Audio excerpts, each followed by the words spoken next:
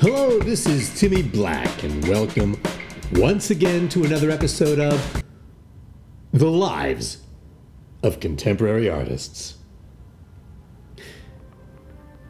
Now, it's been noted that in times of crises, people tend to turn to God.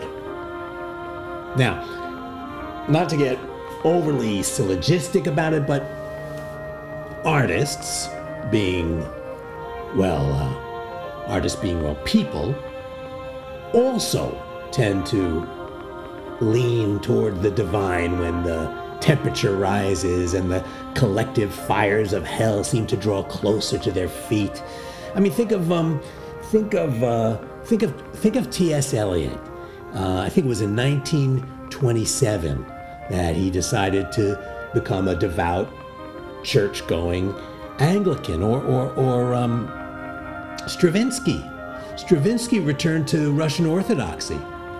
I think he was already middle-aged when he did that. And then here about that suburban hip-hop impersonator Matisyahu. Didn't he have that flirtation with the Lubavitcher Hasidim a while back?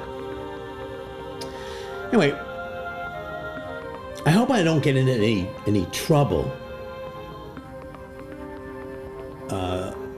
about talking about this because I don't know. They say that talking about religion is indelicate.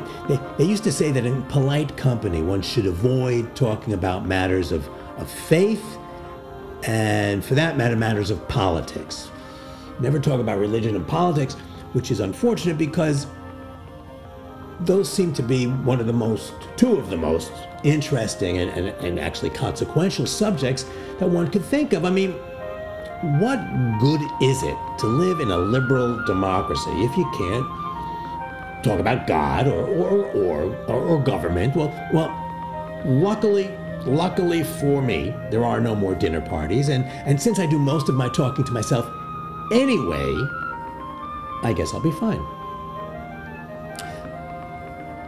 And speaking of talking to oneself, which by the way, I almost named this podcast Speaking of Talking to Oneself, but I actually settled on the lives of contemporary artists because frankly I was aiming for a wider audience. I'm not so sure how that worked out, but anyway, let's get back to this. I've been thinking a lot about religion lately, and you know how this happens. You're thinking about something, and before you know it, you keep reading stuff about it all over the place. It always seems to fall in front of you. So I read this story the other day about this online petition that's been circulating around the country. I guess it started a couple of weeks ago. There was some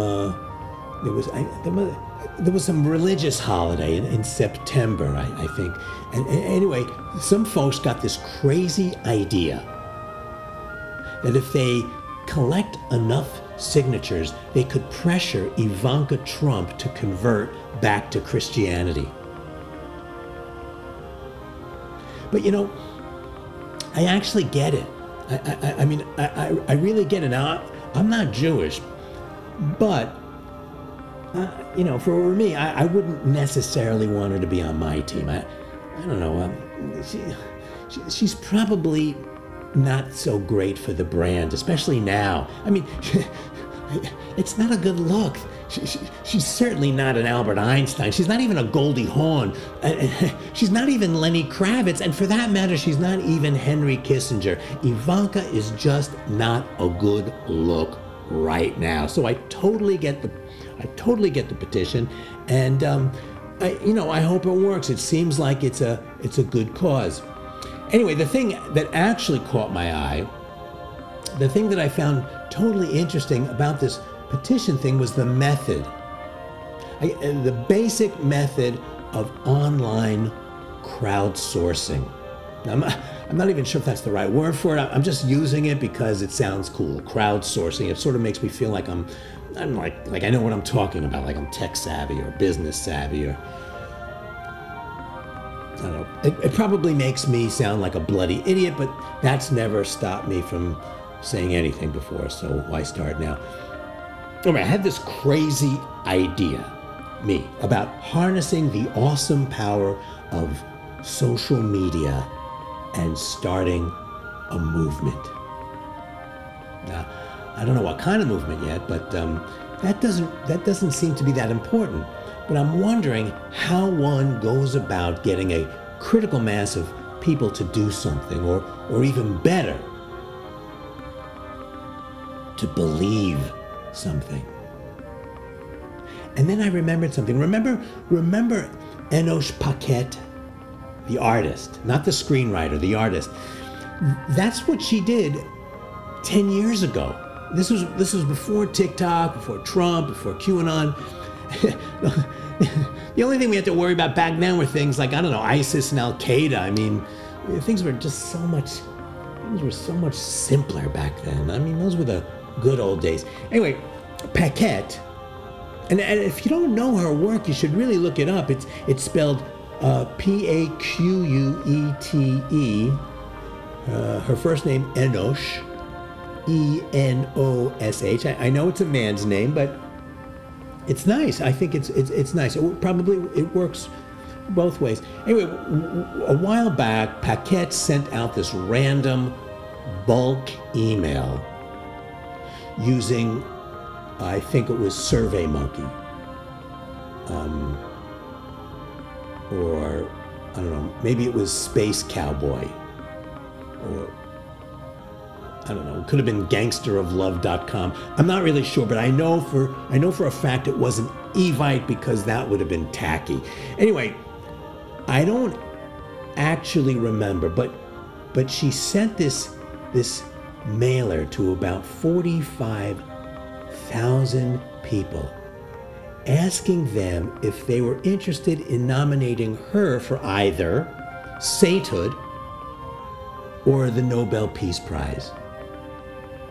Now, considering how meticulous the average spam filter is, the return on this email was actually pretty remarkable. It turns out that Paquette succeeded in amassing close to 10,000 supporters who collectively pressured the Vatican to place her dossier on the Pope's desk, which, by the way, is a minor miracle, taking care of one of the first basic criteria for candidacy. She performed a verifiable miracle in real time. And believe me, that was a lot more easily verifiable than the stunts pulled off by Angela of Foligno in the 13th century. The Nobel thing didn't work out as well. It was a tough year. It was I don't know, 10 years ago, and she was going against Liu Xiaobo, and I don't know, she got herself enough signatures to get herself rolled over to the following year, but winning wasn't really her point. Anyway, I heard, maybe you read this too, that the President of the United States was nominated for the Peace Prize, and I guess he didn't get it, but he could always try for sainthood. He probably wouldn't do so well with the Catholics, but he may have a shot with Stravinsky's Russian Orthodox. Who knows? Anyway, Enosh Paquette is a terrific artist, and as you can see, she was way ahead of her time. You should look her up. She's doing some interesting things, and I heard that she's cooking up another online campaign. She's circulating another petition. This one is for Betsy DeVos. She's trying to get enough signatures to mandate the education department to include in the national core curriculum for all American middle and high school students that they must, before graduation, master a comprehensive understanding of the lives of contemporary artists.